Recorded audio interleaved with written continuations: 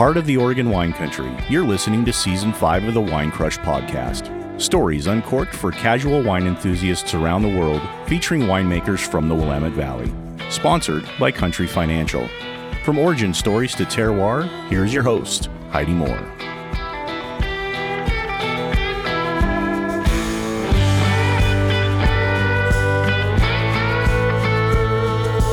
Hey everybody, and welcome to Wine Crush Podcast. It's technically episode 13, but because it's a little bit bad luck and we don't want any bad juju in the room, we're going to skip right over to episode 14, and we're going to start from there. So we are welcoming in Leah Jorgensen with Leah Jorgensen Cellars and Vincent with Vincent Wine Company. And I'm going to attempt his last name when it's his turn, but it's not his turn right now. It is Leah's turn. So Leah, thank you so much for coming and joining us and actually finding the office, because I know it was a little bit of a challenge finding 303 versus 304. Thank you. I'm having a number crisis today, but I guess 13 and 303, but I'm here. I made it. So you made it. You You were even early. I think you even beat Vincent, and no, you came in smoking last. Well, truth be told, we actually were both next door at Harvest Fresh having a quick bite before coming over here. So Okay, fair enough. All right. So you were just, buying goes. time. Yes. Well, welcome in, and thank you for joining us with, your loveliness. So I'm very excited. Just so everybody knows, Leah is my new BFF, and I informed her of that on Saturday after we had our little wine garage. I don't know, what would you call that? Individual soiree at your house a couple of weeks ago. We had so much fun and realized that we have, we are meant to be friends. Kindred spirits. Yes, there we go. So let's kind of jump into your story and talk about you instead of all of our nonsense that we've been talking about. It's so much more fun. It is, but there's going to be more nonsense as the rest of the afternoon goes on. So let's talk about kind of how you got into this whole crazy business of wine. But I think if I remember right, like your life in wine started as a child because of your heritage with your... Yeah, it played a huge role. Yeah, it sure did. I mean, having almost polar opposite parents, it was a very interesting household to grow up in. I have a very West Coast, Oregon, Nordic dad, and then a very East Coast Italian mom. So those could not have been more polar opposites in so many different respects. They really are. And it's made life really fun, I think. I think it's made me a balanced person because I have two extremes at home. But yeah, having an Italian mom and that heritage has been pretty much a baseline for food and culture, what we celebrated growing up, from religion and religion was always more even about like ritual. So I love ritual, and wine was always a part of the meal. And so technically I've been drinking wine since I was 5. My grandmother was the youngest of 8, and all her uncles and brothers, they all made their own wine. And so they would bring out wine to the table, and the little kids, my grandma would put a little Italian soda in with a little wine. And ooh. Yeah. So I've never seen anybody do that like that. Yeah, or even heard of it for that matter. It was pretty funny. Well, that'll give us something to think about later on, maybe next week or something when we're bored. Yeah. We can start mixing Italian sodas and wine in the office, and we might get all kinds of stuff done. You just never know. But my family, on my grandmother's side, she was the youngest of 8. Her family came from the Campania in Italy, and they'd been making wine there for 17 generations, actually, in the Campania. So we're looking at grapes like Lacrimie de Christie's and Falanghina and Greco Tartufo. My grandfather or my mother told me, technically, I'm a 10th generation winemaker, which was kind of weird because my grandmother did not make wine, but her cousins, so it was like kind of one removed or whatever. But anyway. So it's in your blood. I guess, whatever. Yes. Probably genetically and just socially. Well, I think definitely the social part of it, just the appreciation of having it with a meal is really what it's always been about in our home. And I know just Europe in general is like that. I mean, alcohol as a whole is just not kind of taboo in Europe in a lot of spots, whether it's wine in Italy, France, and Spain, or beer and ale in the UK, whatever. I mean, it's just kind of part of traditional life. So a lot of times when we see people with, European, heritage that's so tightly still close woven and knit, you see a lot of that love and appreciation for wine and food. And you are no different, obviously. Well, you almost can't help it because it's whether you want it or not. I mean, like in my grandmother's kitchen, opera was always blaring, which I didn't like as a kid. I appreciate it now, but when I was growing up, it was loud. Everything was so loud all the time. And it's chaotic to me. Chaotic. Yes. But I appreciate it now. And sometimes I feel so isolated that we're here in Oregon. My immediate family and my closest cousins are all still on the East Coast. And then I'm pretty close to a couple cousins here, like up in Seattle on my dad's side. But it's just different. It's both wonderful, but it's nice to go home and catch up with the Italian cousins. Let that part of you loose again. Yeah. If I remember right, you said you grew up on the East Coast. Your dad was from Eugene, right? Yes. You grew up on the East Coast. So how did you meander back all the way across the United States back to the Willamette Valley and then start your own wine journey? Oh, such a great question. Well, I was working for a distributor in Washington, D.C., and I had mostly restaurant accounts. And there was apparently a contest going on with Domaine Drouhin for a sales rep to come out to Pinot Camp as a silver bullet. And are you familiar with their silver bullets? Yeah. Not silver bullets. I guess I shouldn't have said yes before you finished your sentence. I don't even know if this is a thing anymore, but this was back in 2004. So it's been a minute. But back in 2004, they had silver bullets where they were people in the industry who were not either restaurant or retail on or off-premise buyers, but who were in the industry, hence like a distributor, but they felt like really deserved to come out to Pinot Camp for whatever reason. So I sold a lot of Domaine Drouhin in Washington, D.C. because it was really easy to sell. I mean, I had a lot of that at the time. Washington, D.C. is one of those cities that the restaurant scene sort of emulates whatever president is in the White House, really. So at the time, it was George Bush, so GW, yes. Junior. Yep. And there were a lot of steakhouses. That makes sense. So I had being from Texas. Yes. So I had a lot of steakhouses as my accounts, and these were just wine. Those are the kinds of restaurants where they would just do pre-sales and pre-order. So I would just go in and like 10 cases here, 20 cases there. It's so funny, like selling wine outside of the major city because you're like, I'll take 6 bottles. You go to DC or New York, we'll take 10 cases here. It feels good. I mean, it's a great sale. It's a great way to sell wine.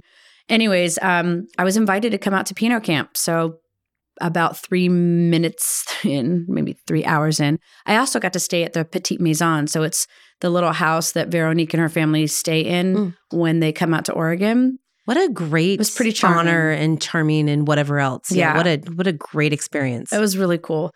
So my coworker, Lucien, he also was invited. He was in the Maryland group of the business I worked for. And so, we got to stay at this Petite Maison, and we really hung out with Ashley Bell and Aaron Bell for a good deal of the time. And I met Steve Volstek, who was at the time the general manager at Erath, and he was looking for someone to do national sales. And 2 months later, Erath moved me to Dundee, Oregon. I had a little cottage on 9th Street, brought my 2 cats, and the rest is kind of history. I mean, I feel really grateful that since I've been out here, that I worked for Pioneering Winery. So I worked for Erath for a couple of years. I helped transition Erath to Ste. Michelle when Dick decided to sell the winery. I had a really good relationship with Dick, and I feel like lucky about that. He's one of my favorite pioneers. He's just humble, and he's like a giant teddy bear, and he knows a lot about a lot of different things, especially Italian varietals. And I was sitting at my desk one day, and he came down, and he knew I had an Italian mom, and he had a giant book on Italian varietals, which is like, it looked like a giant Bible, and he threw it down on my desk, and he said, "Some light reading for you." And I just laughed. I just appreciated him so much. He was fun and kind, and I still see him every now and again when he's in town. I run into him usually at Red Hills Market in Dundee. You run into everybody at Red Hills Market. It's true. It's a great If you spot. want to find a winemaker ever, it doesn't matter which one. You just sit at Red Hills for a few hours, and there'll be a whole slew of them come through, especially during harvest. And they're always dressed in Carhartts or muddy jeans or covered in purple or whatever. So yes, it's kind of like the who's who of Yamhill County. If you wish to, find a rock star winemaker, it is. Yes, it's the Studio 54 of Oregon wine country. It really kind of is. What a great comparison. But yes, not far off. It's always interesting to me sit in there because it's like, oh, Remy walks in one day and then Corey Schuster walks in another day and then Don Olson walks in. And I mean, there's just this parade of people from all edges, kind of walk in, and it's just so cool. Yeah. So sometimes incognito. Mm-hmm. Yes. Yeah. So how did you get from sales into the actual making of the wine? Well, it's always been in the back of my mind, and even when I worked at a winery in Virginia for a short while too before I moved out to Oregon. And I really loved watching the production side. And I was very curious. I'm just a curious person by nature. And I just wanted to spend more time in the cellar, but it just didn't work out that way. And I really didn't have the confidence in my 20s. And I moved out here when I was 30. And I didn't even really have the confidence then, but it was always in the back of my head that I wanted to learn more about production. And I thought about my family and my heritage. And it was something I just always thought about, but I never took seriously. I just didn't believe I had it in me. After leaving Erath, I was at St. Michel. I didn't want to be up in Woodinville. I wanted to be back in Oregon. So David Adelsheim hired me to be his director of marketing and communication. And that was great, but I was already at that point, like I didn't want to do marketing anymore. I was over it and I felt guilty about it because I really respected David and I wanted to do a good job for him. And it was right before he was considering transitioning away from his iconic labels, the ones with the ladies. And so it was just right at that time where there was a great opportunity had I stayed on longer, but I didn't feel it. And he called me into his office and he knew it. He knew I didn't want to be doing that job. And he kind of just gave me a favor. I had said I wanted to get into production at one point, and I'll never forget he said, well, if you want to do it, you just do it. Like, it's kind of that simple. But in my head, I was thinking, well, I'm making a really good salary. Making a good living. I've kind of worked my way up to what I thought was pretty much as far as I would go in this industry. So that idea of leaving that to seasonal, maybe no work, hourly, like it seemed like I was going backwards. I didn't have the vision at the time, but then it just worked out. When I left, by the time I left Adelsheim, I found myself consulting. And so I did marketing consulting for a handful of wineries. I worked with Maria Stewart at R. Stewart. She did so much for me. I loved her so much. And I worked with a couple other wineries. I did a little bit of work for Willa Kenzie and when Ronnie LaCroix when they were still owners. And I enrolled in the Chemeketa program and talked to Thomas Hausman and lined up my first harvest at Anime Vineyards. And so that's kind of where the transition happened. But it was a little reluctant, a little nervous. I knew I left working for a winery in a full-time capacity. So leaving Adelsheim, I kind of prepped myself by consulting. And I was like, okay, if I can do this, then maybe this can happen. So I was very reluctant. And I'm one of those people, I had to be a planner. I needed something there to obviously pay for rent and pay my bills. And so I needed to feel comfortable before I could just take a leap. Are you glad you took the leap? I mean, that's a huge leap. And sometimes people are, you're doing very successfully.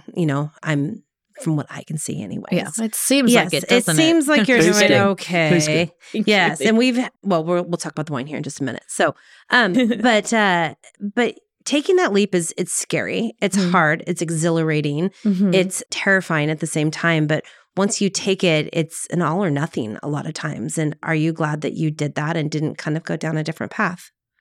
Yes. I'm also a big fan of metaphysics and quantum physics, and that's kind of what I do for my leisurely reading and entertainment. Sounds very light. And one of the things I've gleaned from a kind of metaphysics standpoint is that I'm exactly where I'm supposed to be. Otherwise, I'd be somewhere else. And that's the reality. That's how I look at everything. So I don't hold any space for regret.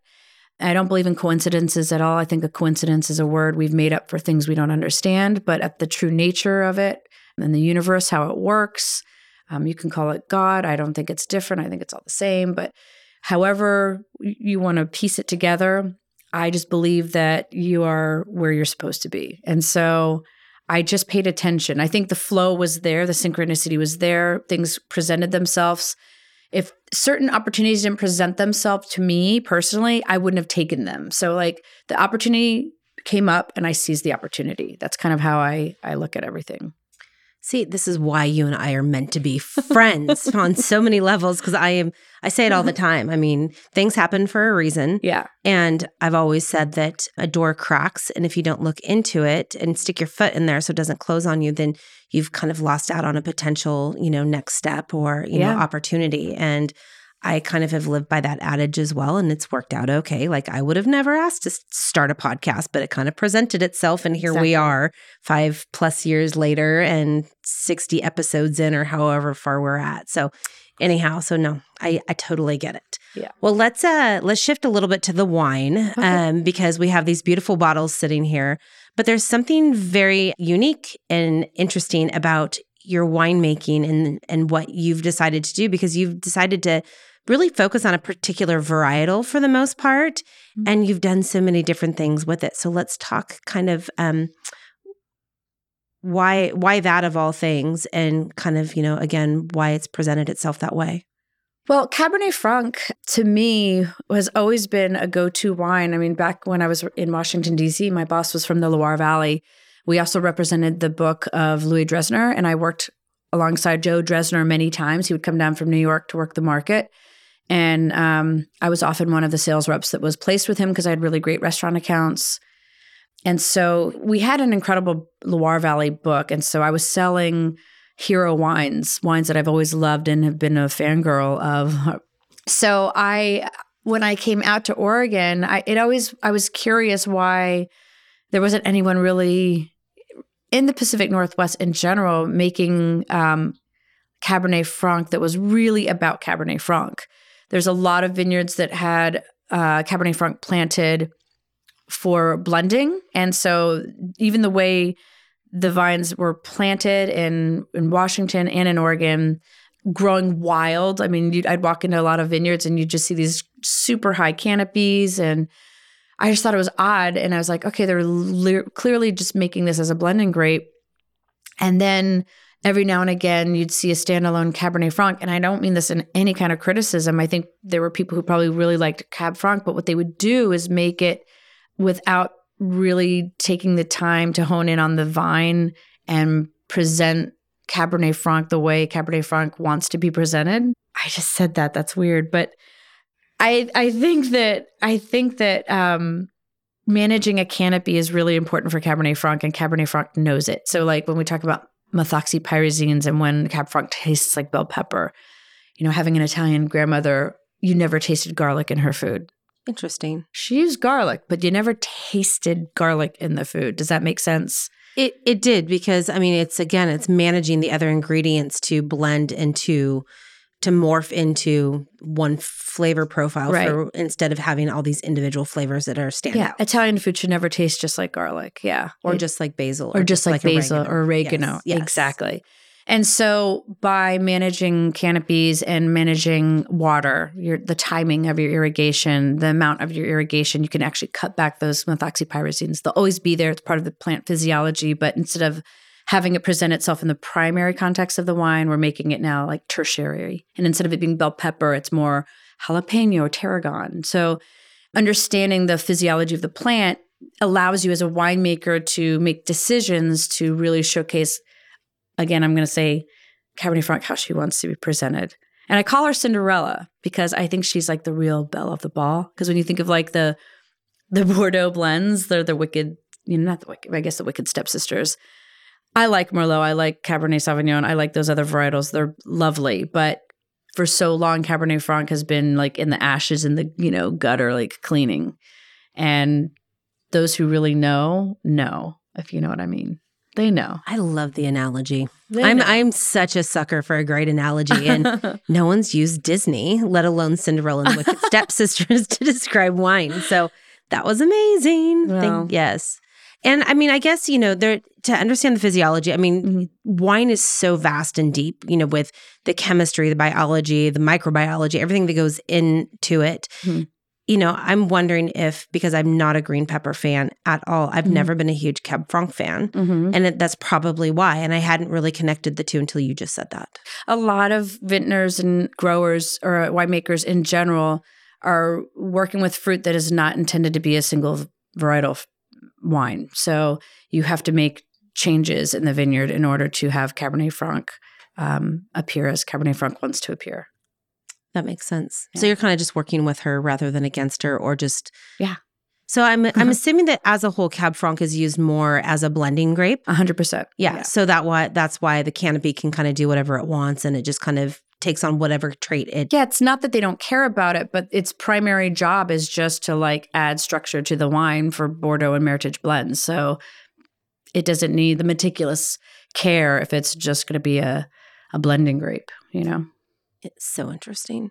So is that why you chose to focus on Cab Franc, was to show her Cinderella qualities? Well, I just loved the wines from the Loire that I got to sell. And my boss was from the Loire Valley, and I fell in love with Cabernet Franc and found the food friendliness. And then, the funny thing is, when I started working with Cab Franc here, my Italian mom is like, "Why are you making a Cab Franc? Why are you not making an Italian wine?" And I was like, some of my favorite Cabernet Francs are from Italy. Some of the most amazing Cabernet Francs are actually from Italy. So it is a universal grape. It's planted in so many places. And I think that it's something that it translates in many different regions, and it can play well in different regions, but it plays best in soils that have marines, ancient marine material. And so that's what we have in some of the vineyards that I'm working with. And I'm very selective. I mean, Vincent and I were recently chatting about, is it time to buy the vineyard? Is it time to do these things? And honestly, I have access to what I think is arguably the best Cabernet Franc vineyard in the country right now. Cabernet Franc, not in California, but in the country at Crater View Ranch.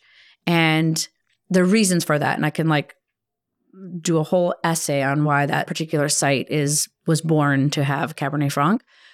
So if I were to plant an estate vineyard, I wouldn't have that right now. I don't have access to that land. If the land became available to me, if Crater View became available to me, I would murder someone from the mafia to get some money to pay for it. Yeah, you better believe I'd do that. So but Italian roots showing. Yes. East Coast. East Coast. But I'm not anticipating it presenting itself. So here I am as a negociant, and I'm buying grapes because I want to buy the best Cabernet Franc grapes that I can. So is everything that you're buying out of Southern Oregon for the most part, or are you buying some in Washington? And the point is to be Oregon focused. I do get some Gamay from the Van Duzer corridor.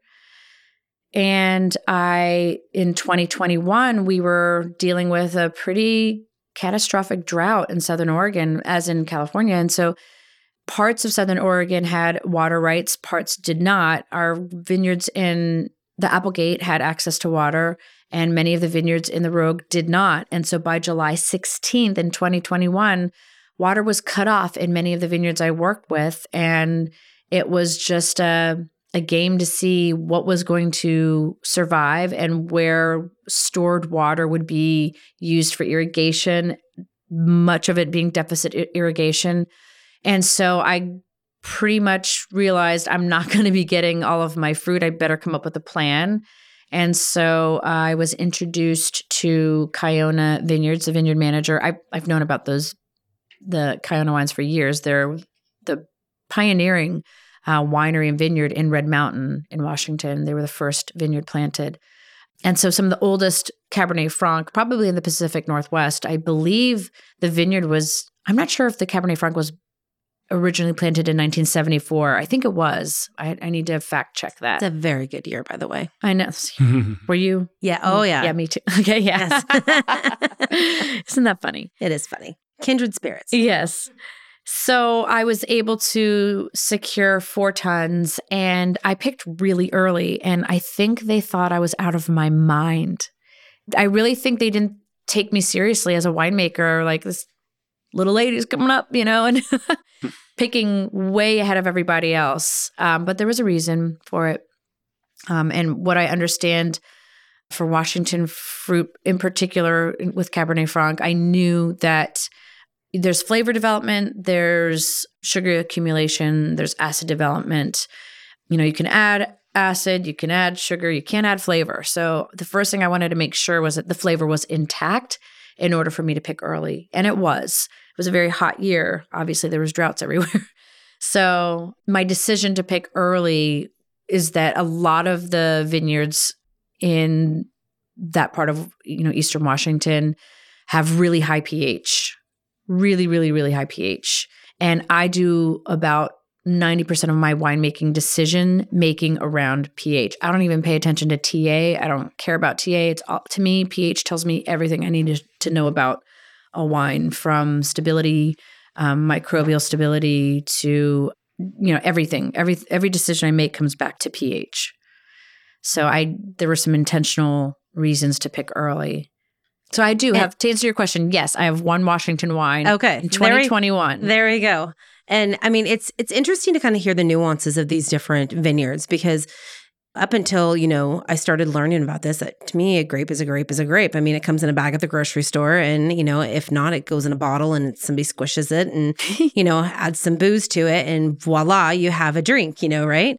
And so learning these nuances on how different sites, different states, different terroirs, different soils impact all of this stuff. And then you throw in the pH and the TA and the acid and the blah, blah, blah, all that stuff. I mean, it just adds such complexity to what I thought was, and a lot of people think is just a really simplistic beverage that comes out of a fancy bottle. Yeah. I mean, it can cause a lot of anxiety, This is you asked me earlier, was it a great decision? Were you glad you did this? And I was like, I mean, there's moments I feel very grateful. And there are moments I'm like, man, what have I done to myself? Because I've created so much anxiety for myself. I saw a funny meme the other day, and it was like, you remember the show Solid Gold from the 70s or 80s? Oh, it was the best show ever. It's 3 dudes all in gold, doing their little meme dance, this triad of guys dancing. Yeah. And it said, my regular anxiety, my social anxiety, and my COVID anxiety are all going out tonight. Yeah, that's me. That's me. I feel like it's just amplified layers of anxiety I never knew I had. Different jobs do different things. Yeah. Yes. Yeah. Well, let's talk wine, because when I was over there, we didn't taste any wine because we were too busy yapping about everything.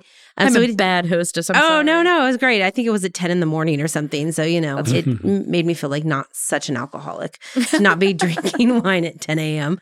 But you sent me home with this bag of goodies. And the one thing that had caught my eye before I even got to your house was the fact that you do a white Cab Franc, Blanc de Cab Franc, I think is what it says over there. So before we get way into the wine, I want to talk about our pirate lady on the front, because she's so pretty. I love labels, and I love really good labels, and she is definitely a showstopper. Well, that is Andrea LaRue, Nectar Graphics, and she's amazing. Andrea is amazing. She's such a great artist. Little adorable office right here in downtown Mac. Yep. She's just 2 blocks from the office, 2 blocks over, 1 block down. Yes.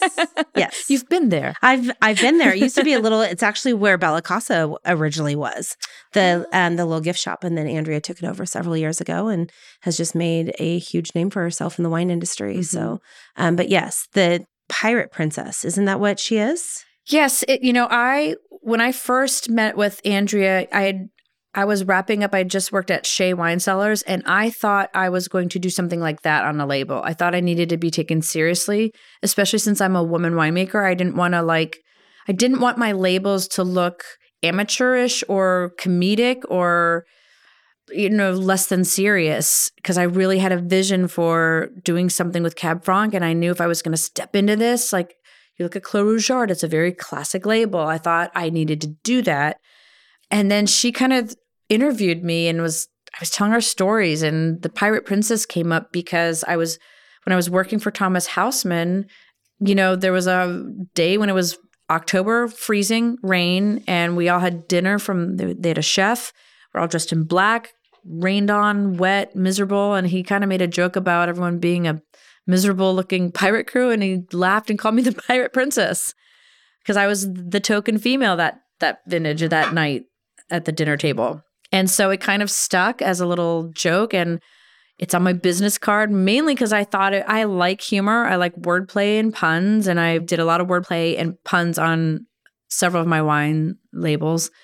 But, she got me out of this sort of zone of feeling like I had to be very serious when that's not my personality. And she decided, she encouraged, go with your personality. She did the sketch of the Pirate Princess. And when I first saw it, I was like, oh no, that's never going on my bottle. She's like, trust me, cut it out, let's put it on the bottle. And I stepped away and I was like, oh, that's 100% the label. Like, it's like going into a store and you see like a dress on a rack and you skim through something because you don't have the vision for it because it's just hanging on a hanger. But then you go in and you try it on and you're like, oh my gosh, like that's the dress, right? Yep. That's kind of what happened with the label. That's the damn it looks good. Yeah. Vibe. She on the bottle, she knows what she's doing, that lady. So anyways, that's the Pirate Princess. That's kind of what it's rooted in. But I also, to me, as serious as I am about winemaking and my craft, I also tend to be a bit of a goofball, and I like as I mentioned, wordplay and puns. And even if I'm just entertaining and making myself laugh, I mean, I'm fine with that. I'll sometimes write the back copy of something and I'll just sit there, and it's not that I think I'm clever. I just appreciate, some silliness every now and again. So I like whimsical things. So it's serious, but has a little whimsical nod to, I don't know. To something. Yes.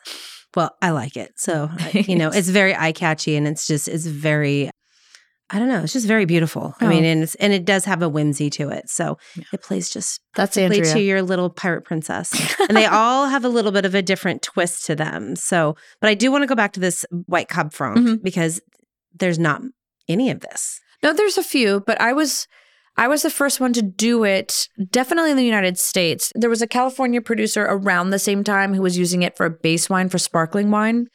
And so that's kind of how I go back to my explanation for it. I was aware of the Loire Valley. There were a handful of winemakers making White Cab Franc.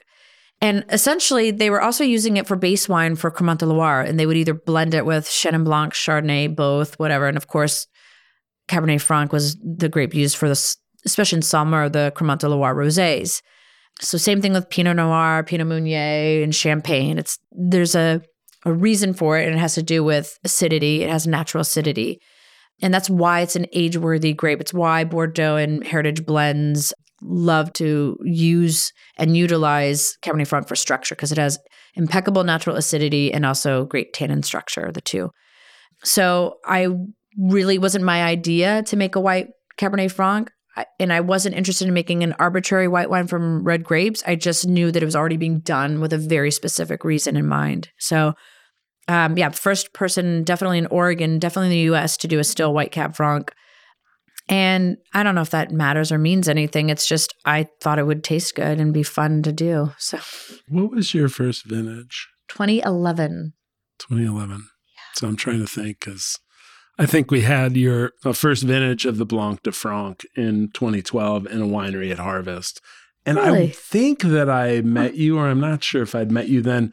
What I mean to say is I want to say that I met you through your wine, and specifically through Blanc de Cab Franc. Oh, wow. Which is kind of cool, because I remember being like, I knew your name. I remember knowing your name and not knowing you. And I remember being like, who the hell is this? Got to meet them. This is wise ass. In the best way. The few people, I think I had Division winemaking and Kate and Tom that way. Yeah. And actually, I have an importer in Quebec who had my Pinot Blanc in Rhode Island and had that same reaction when they contacted me and we started working together. They said, oh, yeah, we had your wine. And we're like, who's doing that? Yeah. It's funny because right around that time, we got connected through Ann Hubach. Right. In fact, and I think just a couple vintages in, I had just the white Cab Franc, and I think I was finally sourcing enough Cab Franc to make a red. I did my flat track Cab Franc, which was a fundraising wine for the Rose City Rollers roller derby. I love That was fun. love the roller derby culture. It's so fun. I do too. Yes. And I had a lot of friends who were doing roller derby, and they were trying to get me to do roller derby because I played lacrosse and I was coaching. I coached lacrosse at Jesuit for a bit, the girls lacrosse team, varsity lacrosse. But I never did it. And I was like, I'm not going to like hurt myself and then not be able to do a harvest. That would be problematic. So, but I did do a fundraising wine. That was the first straight up red Cab Franc that I did. And I think that was 12. And then in 13, I think that's about when I met you. It was like around 13 or 14. Yep. And it's funny because juicy. We were doing a tasting somewhere. It is funny. It's embarrassing for me mostly. We were doing a tasting somewhere, and then it was like there was a dinner or something. Anne Hubach was behind it all. And we ended up at near Clinton Street, the bar. It was at Row. The dinner. We had dinner at Row. Row, like, yes, Row. Fine dining, right? But then afterwards, we all went to this bar. What is the name of the bar? Was it it's near Clinton? Oh, Clinton. Yeah, Clinton and 20. It was like the Richmond? No. Mary? No. God, I can't remember the Wasn't name. the Richmond. Whatever. This is like our... But yeah, no, it's...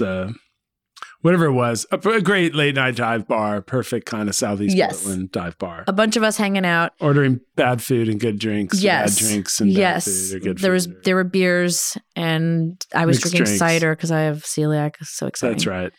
But we were all sitting in a booth, and I was so tired. And so I was tired, and we all had so many wonderful wines to sample that I fell asleep. Fell asleep. It happens. And when I kind of woke up, I looked at Anne and I was like, I don't think I should. I'm going to just take a cab. And you were like, thankfully you were. I had come late in the evening. You were more sober. Elsewhere. Yes. I had been elsewhere. And so I joined up with this crew and found them late into the evening. That's right. And I think I drove your fun Fiat home. You did. He did me a favor, dropped me off at home. I drove your Fiat. Oh, no. And Anne was in a car behind. And then after you dropped off my Fiat, that's right. you jumped in with Anne. It was like a team. It takes a team. There we go. Winemakers, man. That's right. We got each other's backs. Yeah. There's nothing wrong with that, and more friends the better, right? But I'll never forget that. I thought that was really, really kind. Yes. I'm serious. I'm so glad this worked out for the two of you to be together on the same day. Same day, same show, same podcast. Because I didn't drinking each other's wine. I didn't let just anybody drive Isabella. That was my she even had a name. That was the red Fiat. Yeah. Isabella Rossellini. Yeah. Oh, there we go. All my cars have names. Yeah. So much sense. Yeah. I am the rarity in that I name nothing. And our vehicles have been named for me. And we'll talk about that off air because none of them are nice. So I have dirty friends.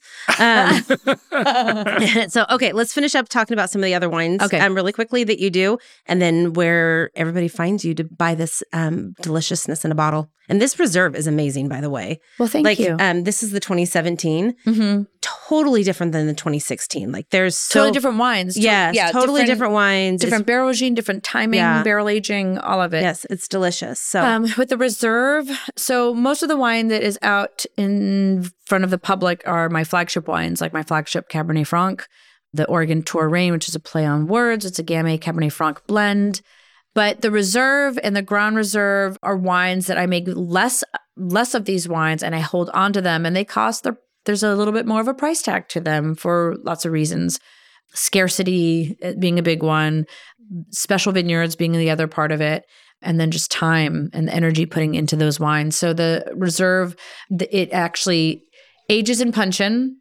So puncheons are, almost twice the size of a normal barrel, more than twice the size of a barrel, 132 gallons. And I leave it in there for 15 to 18 months. And then I bottle age for another 9 to 10 plus months, depending on my mood in the wine. So sometimes I'll hold on to them longer. I use time as a tool. It's a winemaker's tool. I hold my white Cab Franc a year before releasing. I hold my Rosé a year before releasing. Again, Cabernet Franc does better with time. It just does. So I want to release those wines to the world when they taste great, not when they taste like they just came off the bottling line, because they do with Cab Franc. It's sensitive. Like it's Not sensitive the same way that Pinot Noir is a lighter lith, needs more restraint. But it just, there's so many things going on, and I feel like it just opens up and then slowly evolves. And it's why it's in Bordeaux and Meritage blends. It's a slow evolving. She's slow. She goes at her own pace. So same thing with the Reserve. And the Grand Reserve punch-in for 24 plus months. So much smaller production. And then I think I only make like 26 cases of it. And again, bottle age it for quite some time before I release it.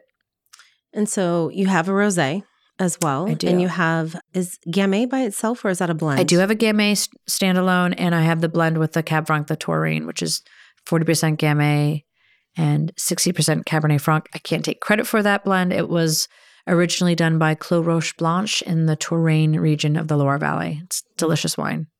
I've not gotten to that bottle yet. They're not around anymore. You gave me something that I thought had kind of the name on it, the new. Yeah. Oh, the Touraine. Yes. But the Clos Roche Blanche in the Loire Valley is no longer. Your one like that. Yes, we still. What else are we missing that's in your lineup? Ooh, I have a little bit of Sauvignon Blanc. I have a Malbec in a like Côte style, like a Loire style. It's very brambly. It's not like New World Malbec. It's more blackberry and bright and lots of acidity because it's Crater View Ranch, the same place where the Sauvignon Blanc, the Cabernet Franc comes from. Lots of acidity in those wines. And what I have a sparkling Gamay rosé that's a one-off. I love sparkling wine. I love drinking it. I hate making it. Just do. I hate making it. Everybody has to have something that they just don't love. Yeah, so. I'll drink the shit out of it, but I just don't want to make it. Fair enough. Yeah. Okay, so where do we find you? Instagram, Facebook, website, all of blah, those. blah, blah. Yes. My handle's Leah Jorgensen Cellars, Jorgensen. That's Danish, not Swedish. So EN. And let's see. Those are my handles for Instagram, Facebook. I have a website, Leah Jorgensen Cellars. We're actually building a brand new website. It's going to be very exciting and very beautiful, and I'm so excited about it. I can't wait for it to launch, hopefully this fall. And so stay tuned. And then I have distribution in a few states, but mostly you can find me here and we're based in Newberg, Oregon. And if you want to come tasting, it's a cute little private tasting that you have to plan ahead for, right? Yes. Yes. Because we're not always there. Appointment only. That's right. Yes. But it is a sweet little spot where you guys live. So thank you. Very, very worth seeking out and coming to find Leah and all of her beautiful Pirate Princess lady bottles. So thank you so much. Yes. Thank you for everything. So we're going to take a break really quick. We're going to come back with Vincent, even though we've already heard him on the air with his deep little voice. And we're going to drink some more wine. And we have one question at the very end for the both of you, but we're going to hold on to that tightly. So refill your glasses and we will be right back with Vincent.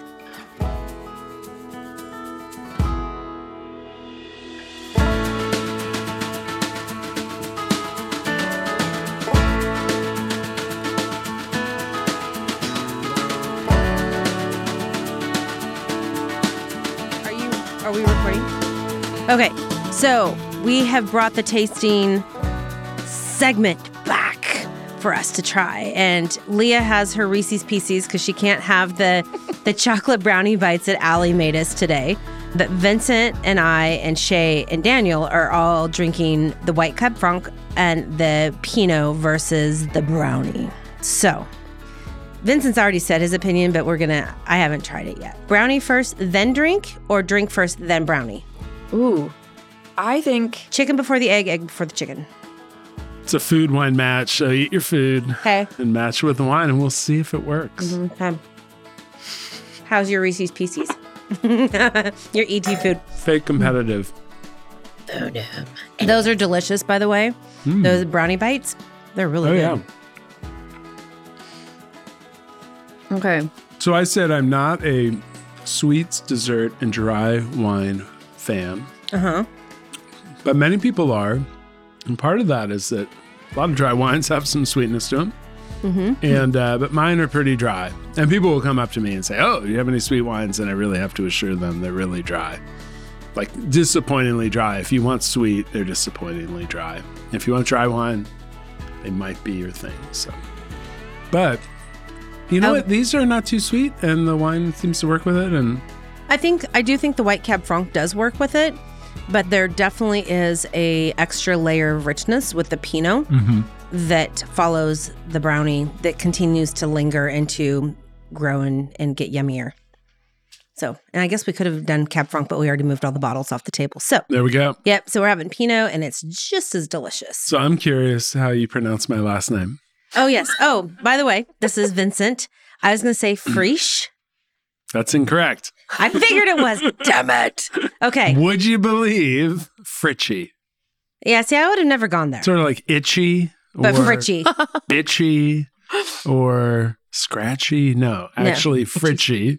Twitchy. Fritchie. Twitchy. Yes. There were many flagrant insults for me, brothers, sisters. I thought I was doing so good with Frisch because it sounded European. It's German. It's Fritsche or Fritsche. Yeah. Or Fritsche, I think, in the... And see, my family is, it's Fritchie. Swiss German. So I've usually been pretty good about, their last name is Weiss.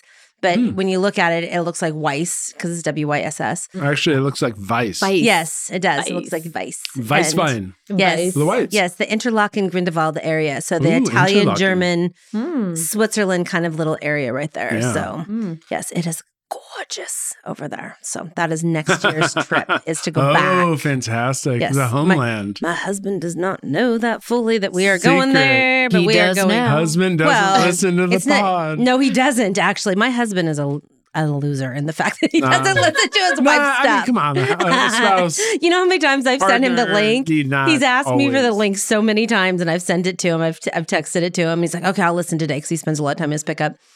Never has. But honestly, I'm almost glad that he hasn't because then I don't have to hear any criticism if he does have like something to add. So, there we go. Because You he really ought to do this on the pod, honey. Yeah. Actually, he had a great idea for a new podcast. I have some sound mixing ideas. Yes. And it actually is a really good idea, but it all comes down to money and having to produce another show. So stay tuned for The Average Joe Drinks Wine. So there we go.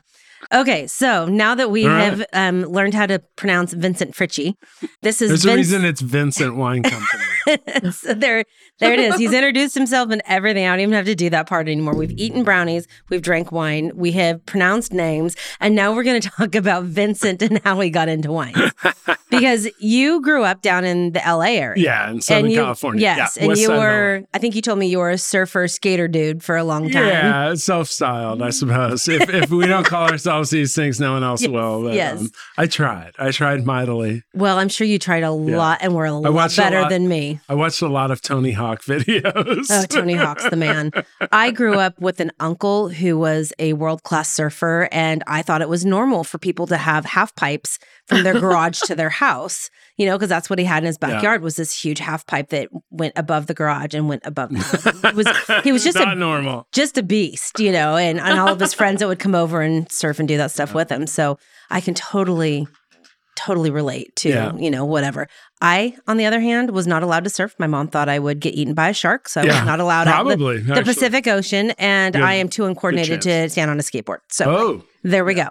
No, so, I loved growing up surfing and skating, and it's such a great. It was free is the thing. Free is even great. If you were people who live by ski resorts, I guess they get a ski pass, and maybe the cost of it was relatively cheap ultimately. But surfing was free, no lift ticket, no lines. You just hop in, and catch your waves, and maybe you skateboard to the beach. So, but I honestly always loved trees. So I was always moving north, loved the Bay Area. So growing up in LA, we love Frisco. Well, I learned don't call it that. San Fran? Yeah, don't call it that either. No, it's San Francisco. Oh, it's You don't call it San Fran. You don't call it Frisco. You don't call it a lot of things. The Bay Area? And the Bay Area is acceptable. Okay. Apparently. No, they hated LA. And they're like, oh, we hate LA, but you're all right. So I love the Bay Area, but I kept moving north. I remember being a little kid, and I had one of my sisters came home from spring break with all these women from the dorm, and I'm, in junior high, like, I love you all. And they're like, a bunch of them are from Oregon. They're like, you would love Oregon. And it stuck in my mind.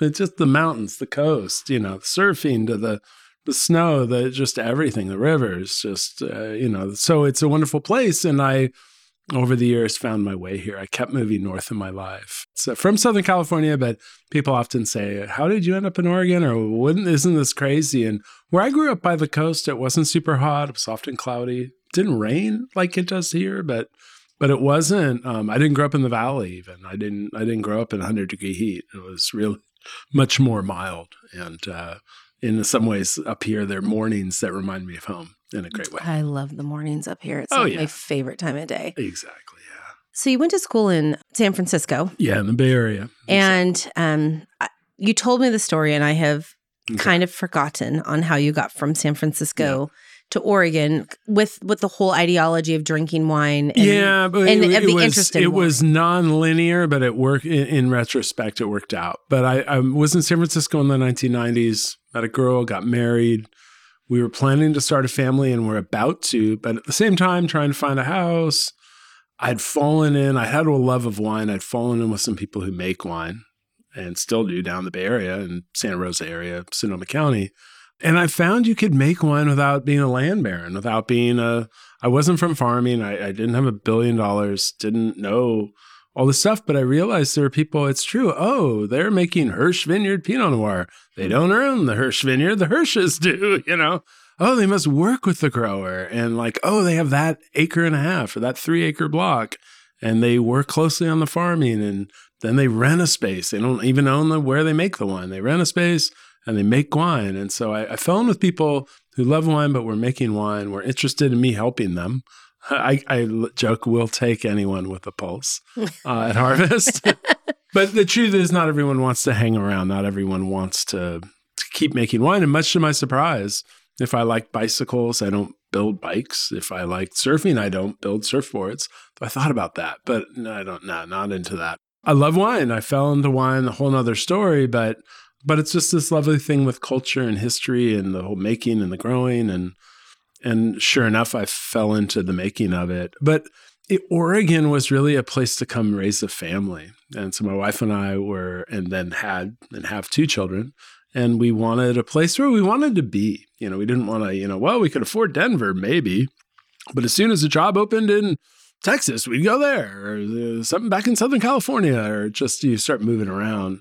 We wanted to be somewhere. I secretly wanted to make wine, and not secretly, but I thought, maybe. And Oregon seemed to be like this leading edge, a special place where we have just enough season. Even in our warming climate, the day length isn't changing. And come October, the days start getting the mornings get cold, the nights get long, and the season ends. And you can't grow certain fruit here because we don't have enough season.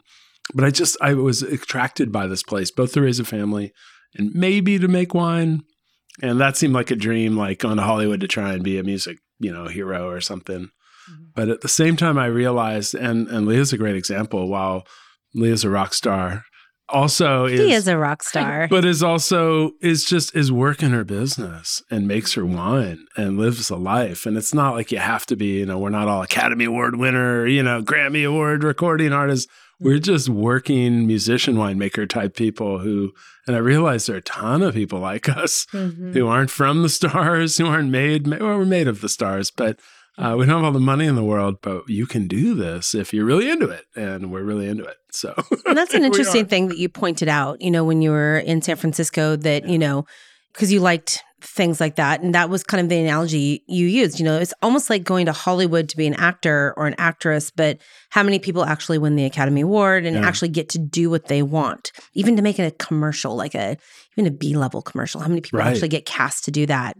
Whereas as a winemaker, you can make it in your bathtub. You can make it in your garage or your closet or whatever. And you don't have to be the rock star. And on a side note, I'm sure you can see Leah Jorgensen at Red Hills Clinic or Red Hills Kitchen with the rest of the parade of rock stars that come through there during harvest. But you have so many opportunities up here. And whether you do own an estate or you don't own an estate or you are renting I don't know, you could be like Tom with Pray Tell that has like a 10 by 10 space that he's making kind of in like a little storage unit and he's growing and whatever. And I love that the more I learn about it, because I had no idea people made wine in downtown Warehouse, Portland. Right. No, I remember learning that. Like, I didn't know you could make wine here. But over the years, and I mean, people always ask, and I'm sure Leah gets this as well. Leah, Vincent Wine Company, where's your vineyard? Like, well, I work with growers. But even Robert Mondavi bought from people, sold grapes, that there's certain economic and real reasons why people buy and sell fruit. But there's so many people who have an interest in both making wine and growing grapes, and not everyone wants to do it all. And there are a ton of vineyards that aren't attached to wineries, a ton of wineries like us who don't own vineyards. And it was really eye-opening to learn that even when people own wineries with vineyards right there, and I buy fruit from you, and I sell fruit to them. And we get some fruit because we want to make something that we don't grow. And so it's really, I don't mean it I think the romance of the wine industry is that we all grow our fruit, make our wine. What I do is I work with different growers, and Leah the same way. You have specific parts of their vineyard that you work with. You get the fruit and make it. But it's true that we don't all own everything that we do. But that's okay, I think. It is okay. And it is so expensive to make wine just in general. I mean, the bottles, the corks, the labels, the art for the labels. I mean, and just the grapes themselves. I mean, you're basically gambling on the fact that you're going to buy this product. It's going to be good, and whatever you're going to do to it, hopefully is good. And then by the time you get it in the bottle, you hope that it's worth drinking. But it's all a gamble all the way through until somebody actually opens the bottle, tries it, and go, oh, well, damn, let's share this with my friends. And you are on your merry sales tour to where you're selling it to restaurants or friends or family or, club members or whoever it is that you're doing. And there's a lot of romance in the wine industry, but there's so much gamble and hard work and money that is not on realized. So much on the line, and you put all of it up front before you have anything to sell. Yeah. No, the next time we have a nice, robust harvest of good, high quality fruit, a good long summer with a big crop. And sometimes we're like, wow, it's extra fruit. It's like, no, that's payback for the frost in 22, the smoke in 2020. And that's farming, that's agriculture. And while I'm not a farmer, though I work very closely with my growers, I always want to be clear that people say, well, you're a farmer. I'm like, no, I'm not. And I don't want to claim that. But I work very closely with and I'm not alone in my production, but I make the wine, I sell the wine. But it's a variable thing. Somehow, I don't know how else to explain it, but it works. Even with Calamity, it works. I literally have a bottle. This is my big thing lately. I have a bottle of 1943 Dom Perignon in my cellar. It's an artifact, meaning it was my great uncle's bottle. He was a gourmand of sorts and loved, and it was a great guy. I remember him when I was young, but he died years and years and years ago. His widow gave me this bottle, and to me, it's the answer to what you do when there's smoke, when there's fire, when there's rain, when there's frost, when there's war, anything. Like, who the heck was farming and making champagne? Occupied France. Not that any other part of France was having a rosy time in 43. But Champagne, you weren't hiding out in Northeast France. You were in occupied territory. They're farming the grapes still, made the wine. They're like, we're making champagne. I'm sure it wasn't a joyful time, but you still do it because that's what you do. It's so interesting. I don't mean to like make light of the depth of that, because that's a different kind of thing than our fires or our frost. But it's something you don't really even think about with the tragedy of what all of that was and the ugly. Nobody knew what was coming in 44 or 45 or beyond. Yeah. You still make the wine. Bottom line, you always make the wine. And so that's what, in some ways, you lean into the risk, but you realize that we can, because it does work. We do have wheat every year. You could have a wheat disaster. I know in history there have been disasters where it didn't work out. But by and large, we can, as much as, anything in this world, we can figure out that we can grow grapes and generally make wine each year. It won't always be the best. It won't always be the most. But it does work out. It's crazy. Yeah. And I've become really into it. My whole wine production is about, I'm not dogmatic, but I do nothing to the fruit but add a little sulfur simply because I think that's all it needs. The grapes have all this magical stuff. They have all this sugar that becomes alcohol. They have all the acidity. They have all the flavors. They're like these special things, like super talented people. They're like, get out of their way. Just let them do their thing. And so that's my thing. They're so fun. They're so special. they're not only worth the risk that we're talking about, in some ways those risks are mitigated by some years are truly abundant and great. And most of the time we just make it through somehow or another. And it still becomes a beautiful product. And, and every year is different. So, I mean, and that I think is the beauty of wine is the fact you have this amazing time capsule that is sealed typically with a cork. And it changes and it tastes different and it feels different and it has a different memory attached to it. And it's just such a lovely thing that I have been missing out my entire life until, I don't know, 5 or 6 years ago. Yeah, well, it's a good and now lens it's so fun. But all the memories you do have of childhood, of the dairy farming, of friends, of times, of wanting to get out of the town you grew up in, wanting to come back to the town you grew up in. Yes. Like all those push-pull things of life.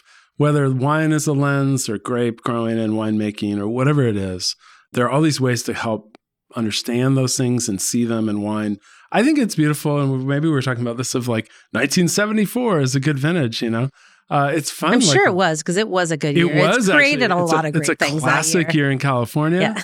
Horrible year in Bordeaux, apparently. But you can almost drink the wine of the year you were born. Like there's such a literal history in wine that you can actually drink. It's like old food. Like, I don't like old food, except that old food. I'll pay extra.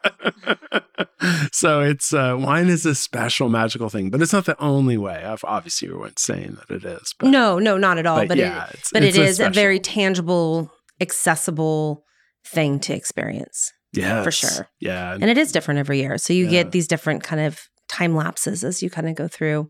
I'm into that. Whatever. I mean, I've had some rough years in life. I mean, rough in that like bad things happened but generally life is pretty magical. I'm still here, right?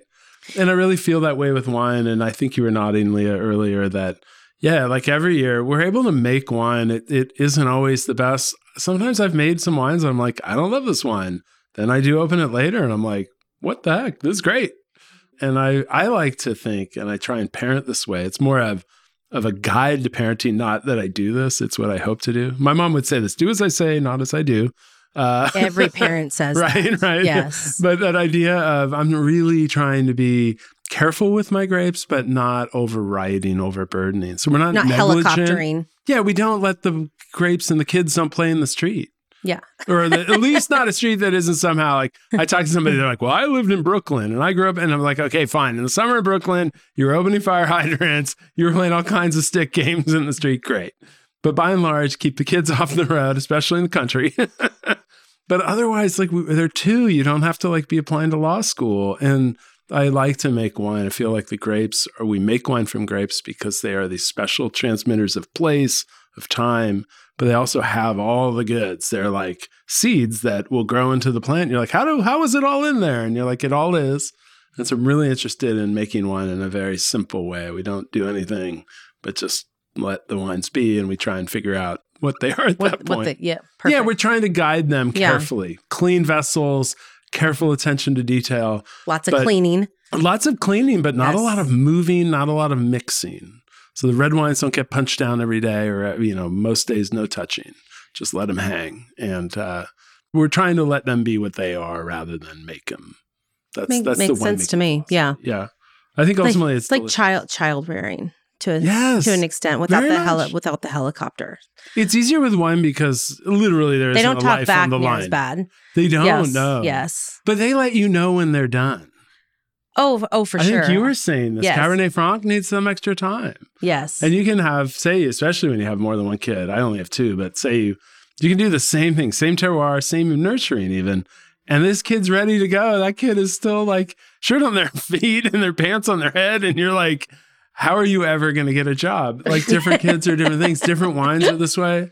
I started a whole line of wines called my tardive wines, meaning they're late, like being tardy to school.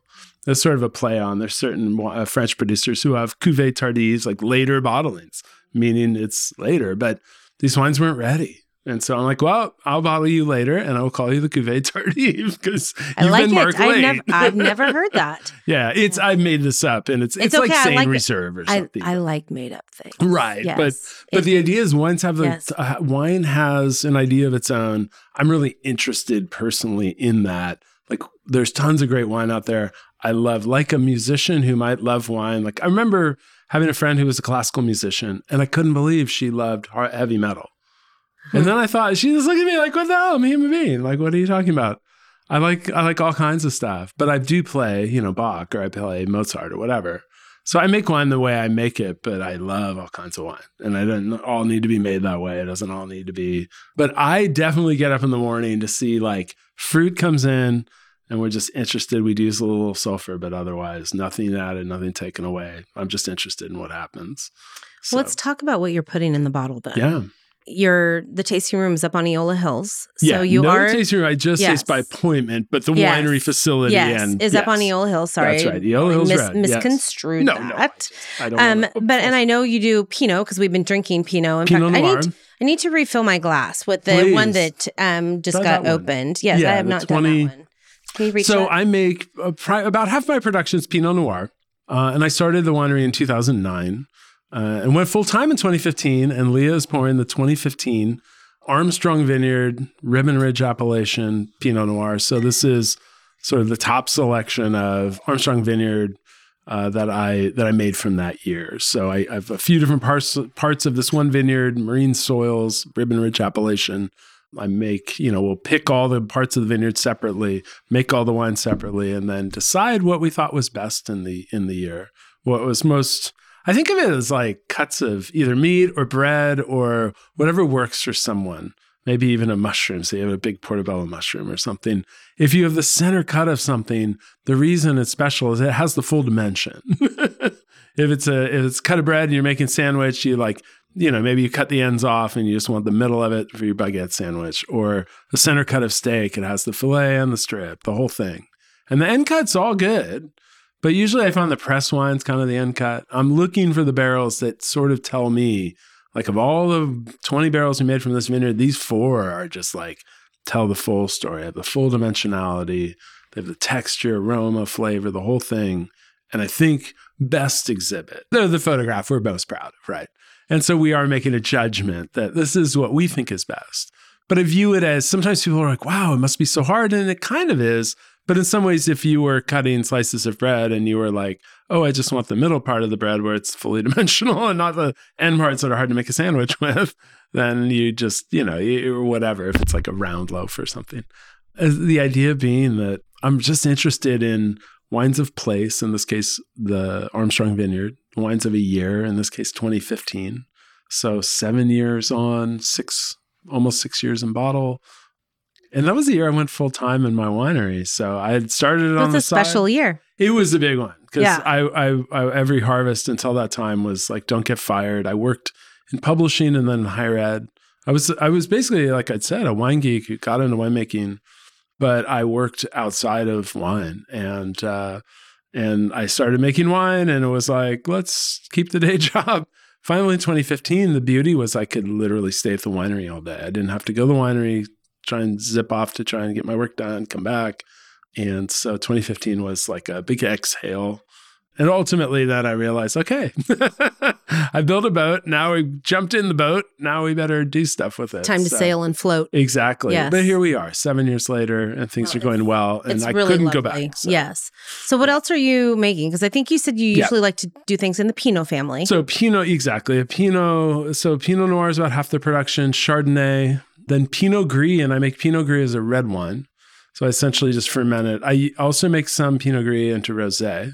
So I press some of it direct to make a clear rosé that I just color with a little red wine.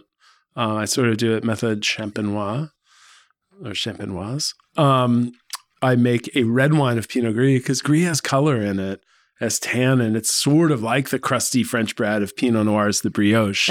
I like food analogies. Yes, no, I like dig different it. Textures, like brioche. It's an enriched bread. It's a little fancier.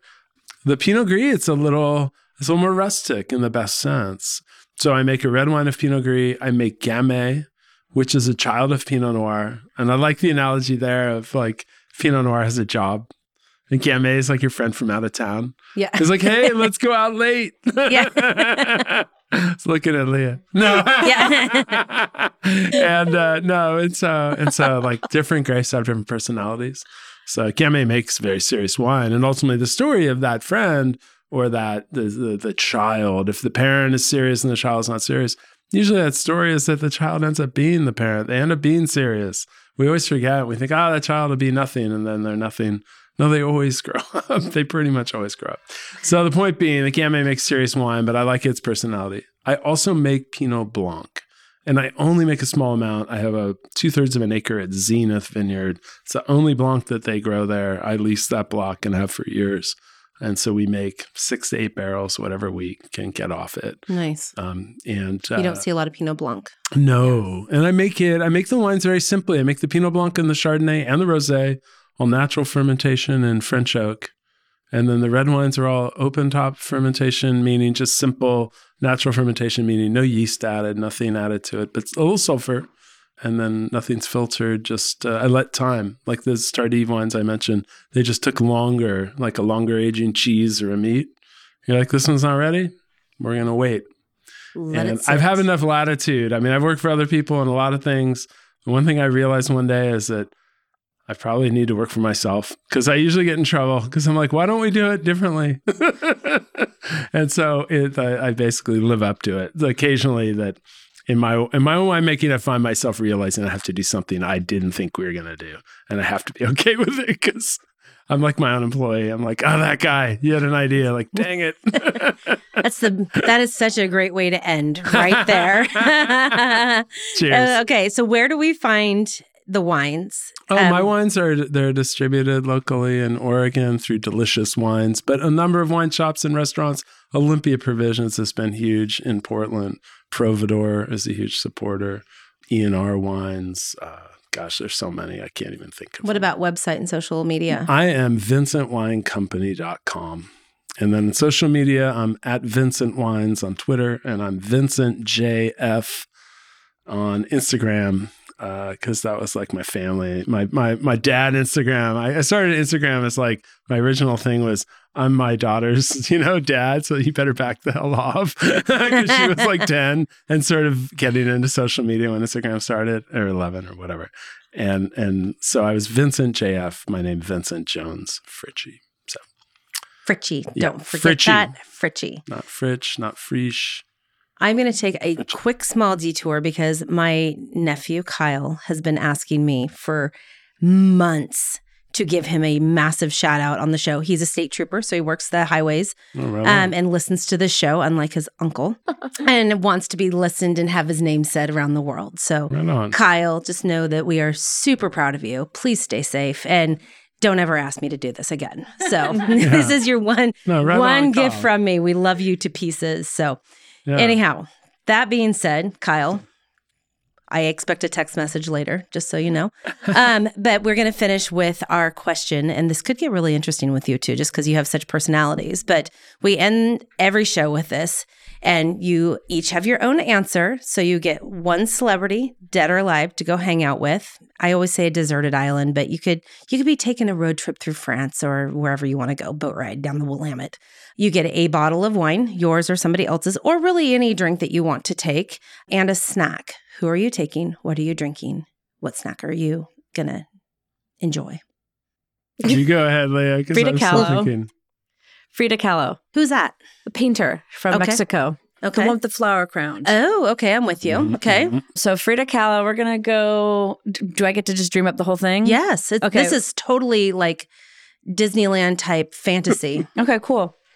Yeah. Me and my gal pal, Frida, we're going to get into a let's see.